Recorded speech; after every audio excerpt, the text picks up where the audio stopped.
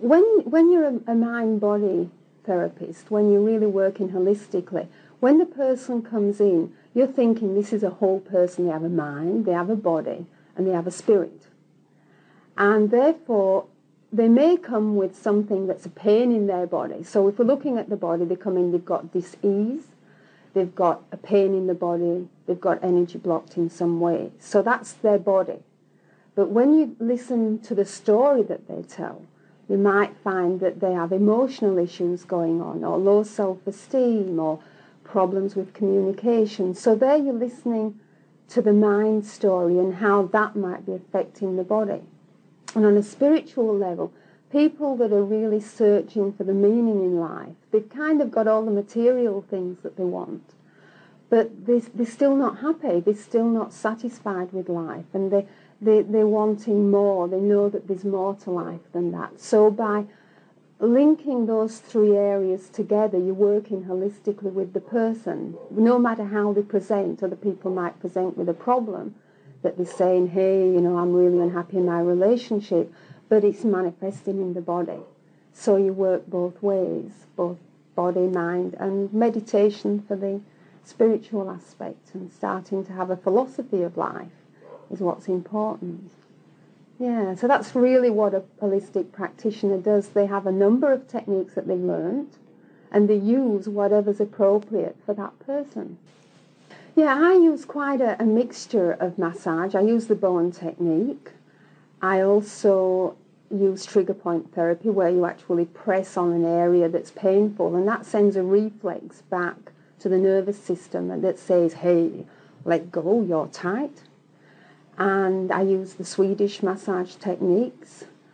I tend to incorporate both energetic techniques and physical techniques. I never work just physically. So those are the main ones that I do. I've done sports massage and I've done some shiatsu.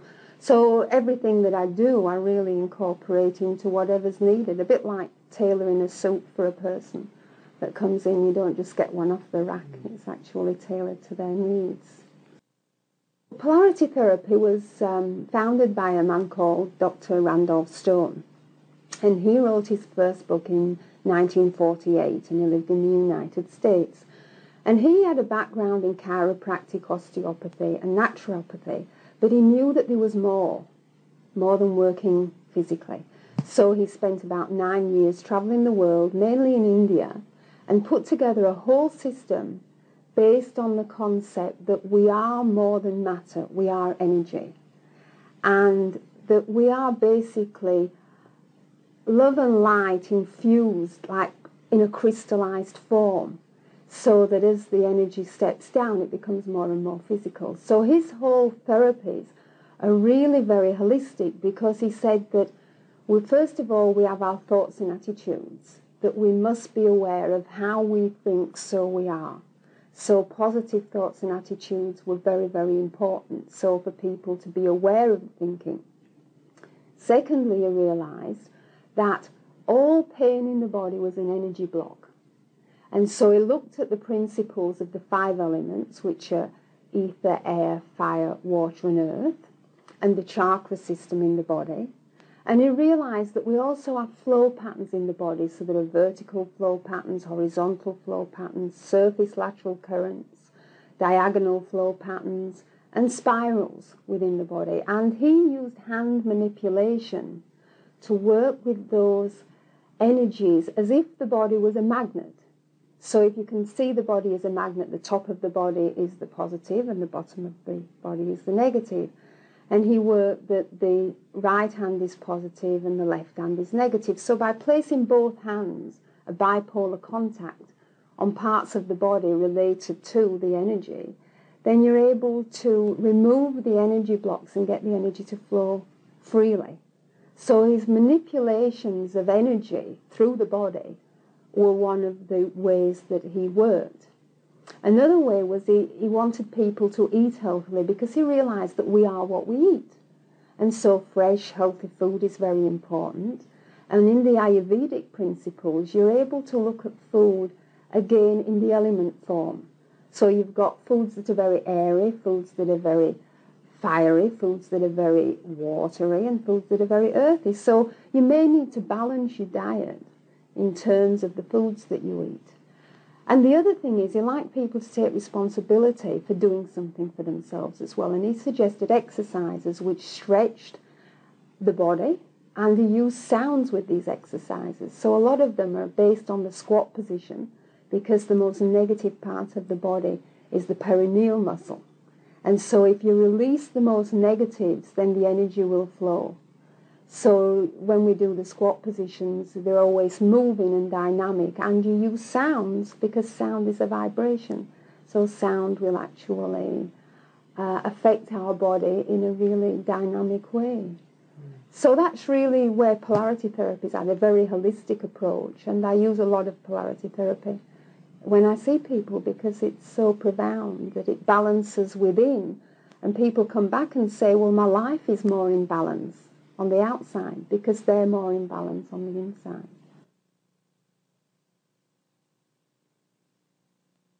Now with polarity therapy, even though the hands go on the body, so for example, you've got a bipolar contact. I can use a finger and a thumb for a bipolar contact. I might have a problem in this joint, which all joints in the body are of an ether element, which is a neutral. So therefore I can contact positives and negatives, or negative and negative and neutral with that. So I can cause an energy to flow between my fingers, which will actually go across that joint. And that energy will shift the energy that's already there, that's blocked.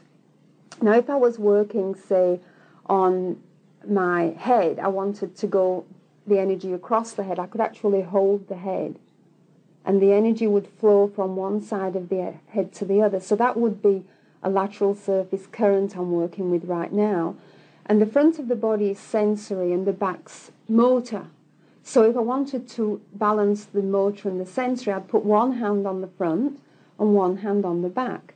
And the energy always travels from the right hand to the left hand. So if there was more blockage, say I had a headache at the front of my head, I'd place my hands this way. But if the block was in a pain at the back of my head, I'd place my hands this way. So that's just in a simple way that we cause a circuit to go between our hands, and that will go through the person. Because all our cells, if you think about the cell, when a cell splits, it splits because there's a magnetic pull to split the cell. So we know at the cellular level that there's a magnet. And so as the body as a whole, there is a magnet. So you use manipulations. There are three ways of working with your hands.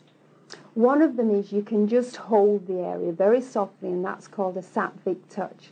And it's very airy, and it's very ethereal, and it's very relaxing.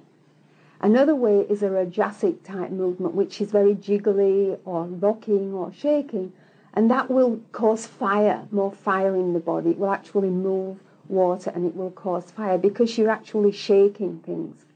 And then with a tamasic touch, which they usually use a pressure for that. So I might get the thumb and go deeply into the area. So the feet are a good place to do a tamasic touch because that's the most negative energy. So you're really shifting at a very deep level. But generally most people will use the sattvic touch and the rajasic touch because it generally will move the energy. And the mind frame for a polarity therapist is just one of really being there for the person, just sending love. And that's a really important aspect of polarity therapy, that the person comes along and feels the love aspect. Right. Because as Randolph Stone says, we're here manifesting love. And when we feel love, we're reminded that we are love. Yeah. And that's very, very important.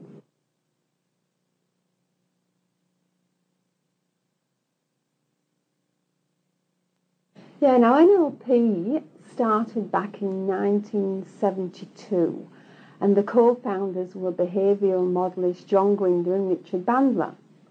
And they wanted to know how people did what they did and how did people think.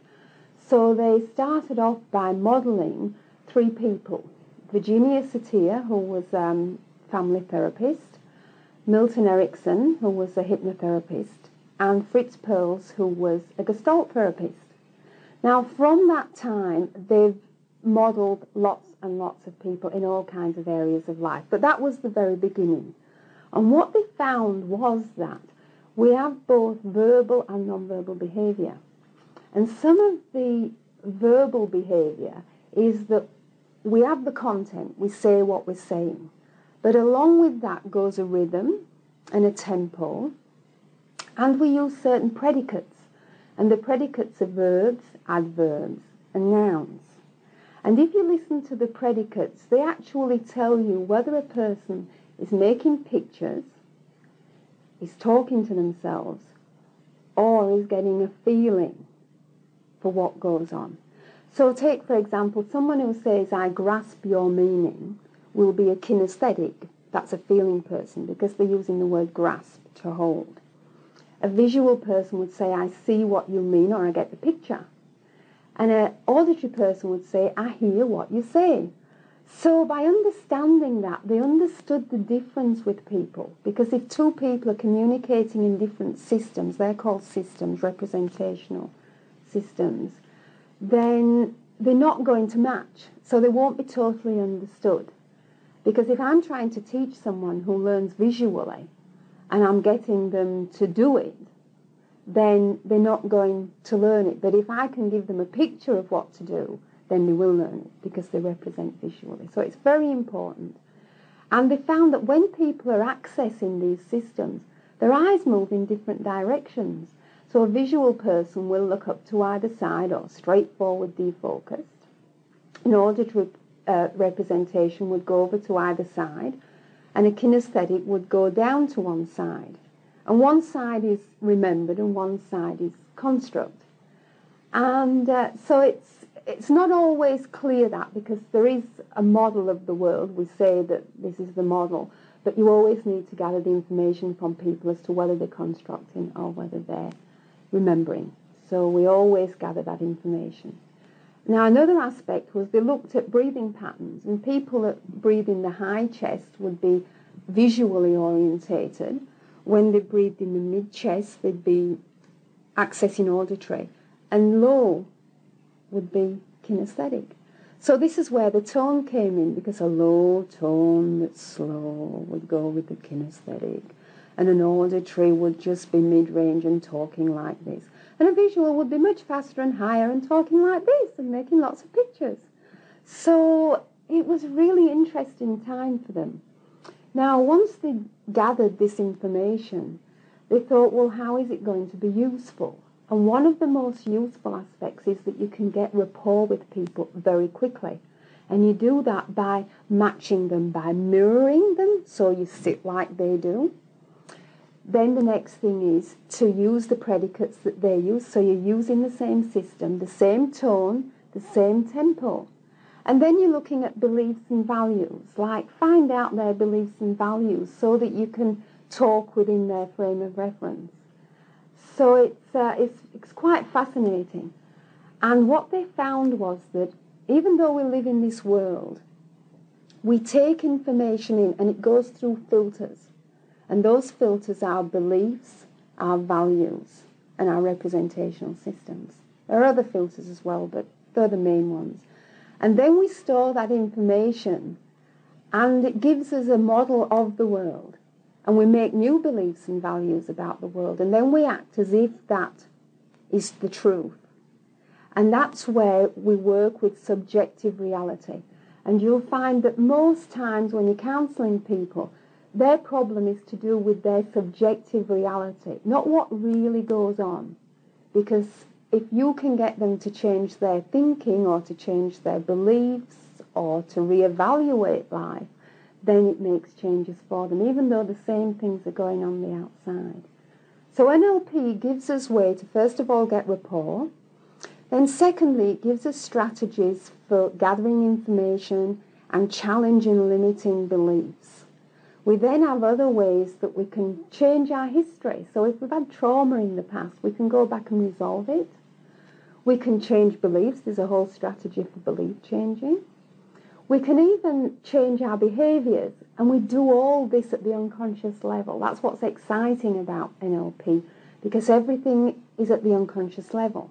See, I can't change anything much consciously because I'm always in a struggle. But if I make the changes at the unconscious level, then they will maintain that change. And so NLP has just been evolving ever since that time, and it continues to evolve because people are learning more and more about communication. And they go for what makes somebody good at what they do, what makes a good speller, what makes a good learner, what makes a good athlete, and then they teach it to other people. Now, timeline therapy, the founder of that is Tad James, and he came across that. He was an NLP master trainer, well, he still is, and he came across timeline, the concept of timeline, when he was working with a client. And it turned out that he realized that she had a memory storage which was like a linear line. And he thought, that's interesting. So he started to ask more people about their memory storage of time. And it seems that most people do have this timeline. Now, if you can think about it, it's just like a line that might go from the back of your head. So people will say, I put the past behind me. And it might go out through the front of your head and they can see where they're going. So that's a line that goes through the head. Now another timeline might go from right to left or left to right. So one side is the past and one side is the future. Now they're just two basic timelines, but you can have any amount of timelines, swirling timelines, timelines that go from the top to the bottom. And it's just what your unconscious mind has decided to make in terms of a timeline. And the usefulness of timeline is it's very good for eliciting a personal history. And this personal history can not only go back through our life, but it could go back on the genealogy, so it could go back the memory that was passed on from the genes from all our ancestors, or it could go into a past life. And so when we've got all that history, we can use the timeline for a number of things. One of them is that we can actually rise above time, which dissociates us from feelings, and go back to the very beginning of when we had that feeling and release the feeling from our body because it's been stored there for some reason. And we get the learning because most feelings come up to let us know that there was a learning. So we can actually use our timeline to release all the emotions from our body. We can use the timeline to go back and redecide. So take, for example, I've got a really limiting belief. Like I believe that it's not okay for me to have a lot of money. And I find out that that belief goes back to my mother's mother. And so I can go back and I can redecide. The point she decided it's not okay to have a lot of money, because like people might not like me if I have a lot of money. It's like I can go back and I can say, it is okay to have a lot of money because people will like me anyway if I'm a likable person. The money really won't make any difference. And then once I've changed that belief back then, that will change my belief now. So that's belief changes made on redeciding. The other thing is we can actually go back and change our personal history. So if I've had a trauma, for example, I might have been abused by someone, I can actually go back there and either help myself as going back as someone else, or I can choose to say what it was like and empower myself again, because a lot of people lose power when they are children because they really can't say and do what they wanted to do. So by going back there and creating that you do, then you own your power again and you bring that power source with you back to now. And then the other concept, of course, with timeline is because we have a future, we can actually install in our future timeline, not just by creative visualization, but by energizing it with some breathing and actually placing it in our timeline. So that when that time comes to now, because we're always moving out of the now and into the future, we've actually put in there what we want to happen. And that allows us to do whatever we need to do to get that to happen. That's really important. It gives you a motivation and it gives you guidelines in how to take action because you know what you want. You see, a lot of people don't know what they want. They know what they don't want, but they don't know what they do want. So You take responsibility for knowing what you want, for getting it, and instead of being the effect of your life, you become the cause. And that's very, very powerful and energizing. So what I want you to do is I want you to just go inside and ask your unconscious mind to use this time. I started off by just making a connection with the person by just taking hold of their head. That's a great connection to start off with. And I was cradling the head. It's called a head cradle. And it really allows the energies to balance the length of the body and side to side. So just holding that and waiting for the pulses. You feel the pulses in your fingers, and when you get that, then it's time to move on. Where I needed to move on was just a different area of the head. So I just moved to a different area of the head. From there, it felt like there needed to be a connection between the heart and the forehead, because we've done a lot of breathing. So I actually put my right hand on the heart and my left hand on the third eye to get the energy to move between. I also did a lot of rocking on the shoulders because it felt like it needed movement in the body. So a Rajasic type movement. I've been doing Sattvic and now I was changing to Rajasic to just get the movement in the body. And then as always you just hold those areas in a Sattvic way, and again I'm waiting for the connection to come together so I know that I can move. You'll also notice that I got her to breathe out with a sound, which was very important because she was needing to really use her lungs and really use the breath. So the sound will help at that level.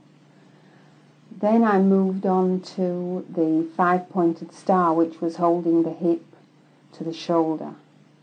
And this 5-pointed star helps to release that 5-pointed star energy through the body. Even though you're only holding 2 points, it's actually working on the 5-pointed star level. And I did that both sides. Then I used the arm to release the arm. I actually worked on each element through holding each finger and thumb. So when I work with the thumb, I'm working with the ether, and you just using the other hand to release the energies through the arm. The next finger, the index finger, is the air, the middle finger is the fire, the next finger is the water, the next finger is the earth. And you're feeling to find if there's any blocks in those elements as I'm working with them.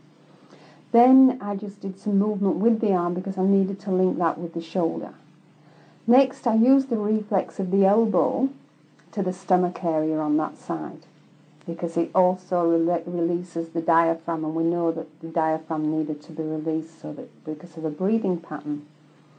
Then we started to go down the body, so I was holding the earth element by working with the bowel and with the knee, because there's a triad, the bowel, the knee and the neck in astrological signs. So I was just holding the bowel to the knee to just get the energy moving.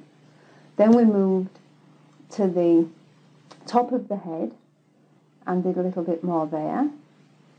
Then I went down to the feet and I released the hips again by working the ankles, and then I released the thoracic area and the hips when I did the pull, and we released the elements again through the toes, just as we had done through the arms. We released that, and eventually the energy just flows through. So I was holding the toes to actually balance all the elements with the long currents of the body.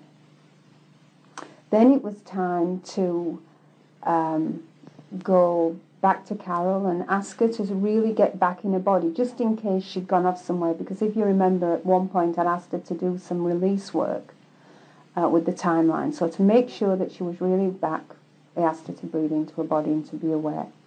Next, I needed to work with the back area, and I did that with massage. So I started off by, first of all, just pulsing the body, getting some movement into the body, getting the energies flowing along the whole length of the back, the meridians, the motor area.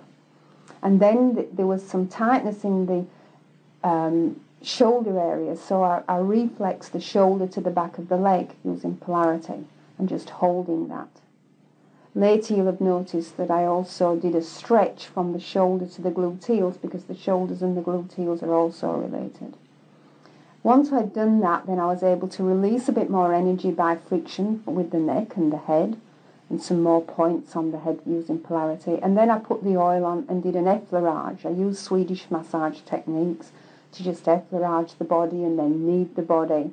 And basically getting a feel for the flow and the pattern of the body, a lot of stripping movement to really get it to let go and to move whatever was in the tissue outwards, to get it back into the system and to get the circulation going. So when I did the long friction on either side of the spine, that was getting the energy there, it was getting heat there, it was bringing the nerve supply to that area. Some of the areas were rather tight, so you saw me using my thumb and using trigger point therapy, which works with a reflex arc back to the area to say, hey, let go, you've gone tight. So those are the trigger points. And at some points I was doing some friction around the shoulders and again up the neck and the skull, because the energy tends to rise, so you have to keep clearing it. And I did some rolling movements that you'll have noticed over the shoulder, which helped to really release the fascial system, because you can feel when there are blocks, when there is adhesions sticking there. And there was quite a few over the shoulders that I needed to work with more specifically. Eventually we got to a point where I'd really done as much as I could in the session, so I finished the movements by doing the brushing off the meridians, so the gallbladder meridian that goes through the shoulders and down the sides of the leg, the bladder meridian that goes the top of the head down the middle of the back, and then because I felt it needed a little bit more in the shoulders, I finished off by just using some Bowen technique to just release the areas in the shoulders. And so I asked her to lay there while that took effect, and then it's really important that she just keep moving, not sit for too long for the rest of the day, and drink plenty of water so that all that energy work can continue to happen. There's really not much you can do wrong in polarity therapy. It's so unobtrusive and it's so unintrusive that you're really not going to do yourself any harm doing polarity therapy. None whatsoever. I've never come across anyone who has ever harmed themselves doing polarity therapy. When it comes to timeline therapy, if they got the Timeline Therapy book and The Basis of Personality by Tad James, he states at the beginning of that book that this stuff can really change your personality. So there they have to be careful, because if they want to be totally different, they might not be able to handle being totally different. It might bring things up for them that they had been, suppressing or repressing. So you have to be a little bit careful there in terms of if you try to make too many changes at once, it might be difficult to deal with it and for people around you to deal with it. So with Timeline, I think it's pretty important to first of all learn how to do it with a practitioner, because there's little things that come up that you might say, oh, this doesn't work. But it's really because in the book it doesn't tell you about the things that you might need to do to make it work, because it works at the unconscious level.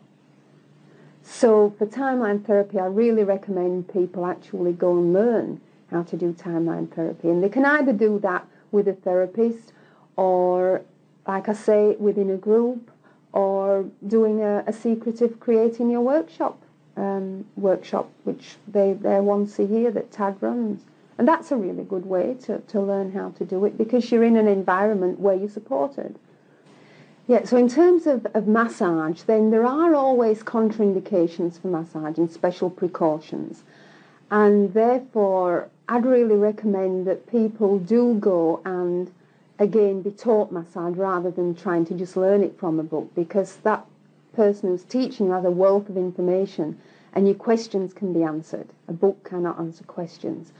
So just the special precautions, I think they're things like if you've got some kind of a disease like kidney disease or liver problems, heart problems, circulation problems, lymphatic problems, cancer, even things like nerve problems in the body, you just have to be careful how you massage. For example, if you've got a vein problem, you wouldn't massage over that vein because you might remove some blocks that are in the vein. Or take, for example, if you've got varicose veins, then again you'd stay away because there's probably some inflammation. And the direction in which you massage, if you're doing any deep massage in the limbs, then you really should massage towards the heart, because the valves in the veins need to have the blood push towards the heart rather than push back against the veins. If someone's got, say for example, a liver problem, then you're looking at the body detoxifies in the liver. So it's pretty important that you don't do too much, because if the liver has to deal with the stuff you're breaking down, then that's a problem. Kidneys, you might work on the body and it needs to release stuff again through the kidneys. And if you've got a kidney problem, it could be just a little bit much. So if anybody has any of those kind of problems, always just get them to check out, perhaps with their doctor, that it's okay, and just do a little at a time. But definitely, if the person's healthy, then you're really not going to go and do a great deal, as long as you work within their pain threshold. So always work within the limitations of pain. If it hurts, the rule is don't do it.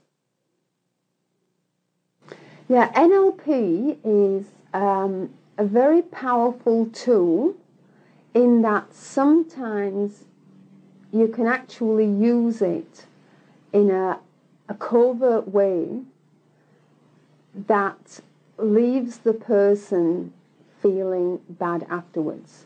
Say, for example, a person's using it in sales. They actually get rapport with the person. They find out what systems the person works in, how they make decisions, how they're motivated. They work with all that to sell the goods. And they've used NLP to sell the good, but the person didn't really want that. And it's not until afterwards that the person knows that they didn't want it. So a guideline for NLP is always be ecological. Always go for what the person wants that you're working with, whether it be selling or whether it will be helping them. You don't decide for them what you're going to help them do. You ask them what they want, and then you ask them, well, what do you need to do so that you can do this? And then whatever they say, you help them accomplish that. So the guidelines with NLP is really, you've got a great tool there, and as any great tool, I can use a screwdriver for, undoing a screw, but I can also use it for stabbing someone in the back. So it's not the tool that's the problem, it's how you use it. So I'd really encourage anyone who uses NLP to use it with heart, yes, to really think about what they're doing when they're doing it. Well, I think that most medical practitioners are now really realizing that mind-body therapy is useful. A lot of them are learning NLP, timeline therapy, hypnosis, even polarity therapy and massage. And they're starting to send people for massage. They're starting to be aware that counselling is a skill, that they need to send them to someone else, not just a psychiatrist, but to a counsellor. So I really think that, on the whole, the medical profession is starting to really be aware that we are linked, body, mind and spirit. Even things like, transcendental meditation, a lot of medical doctors get into that, and especially the doctors that are interested in the East and the West. Deepak Chopra is a well-known doctor over in, America, and he comes from both schools, and I think it's people like that are really great for the profession, because doctors can relate to him, the medical profession can relate to him. Brew Joy is another doctor who went into the, metaphysical side of things. So the more medical people, I suppose myself, I came from a medical background, I came from general and psychiatric nursing. And it's like once you start to see how these things help, you can't help but incorporate them. And there's always a place for surgery, there's always a place for medication. This is what's good, we have everything, and everything has its place. Right, well, the benefit is that you can continue your journey with one person for a while. That if something comes up that's an emotional issue, that person will be able to help you instead of sending them off to a counsellor, because you can do the counselling. And just as in the counselling, if you're aware that, hey, the body really needs some work doing on it because it's got a lot of guarding there and it needs some really redefining, then you don't have to send them to another therapist for that. You can actually do that. And with the spiritual aspect, you can help that person to be spiritually aware. So with your own personal growth, like as I've grown personally, you actually help the people that come to you to grow in a personal way. Like it's a growth process, it's a journey that we're going on, and you help that person along the way. But you can actually use all areas, where if you only do massage, then you might need to send the person to a counsellor. So the person then has to get used to that counsellor before they can work with that problem. But this way, it's a journey that you go on together. Yeah. I think most things are going energetic. I mean, even tests that are done on the body are becoming more energy tests. The way that they test things are energetic. So to me, I think the mind and dealing with the emotions and dealing with the energy, really moving towards what's causing the problem. So instead of treating the effect, the symptom, actually getting to that root cause of all problems in life. And it be body, it be the mind, or it be the spirit, just whatever it needs. I think that's where it's heading, and people taking responsibility for their own health. So prevention, better than cure. I think prevention. And I was reading an article the other day where they're actually getting kids to do things in school to do with taking responsibility and meditation and relaxation. And I think that's wonderful.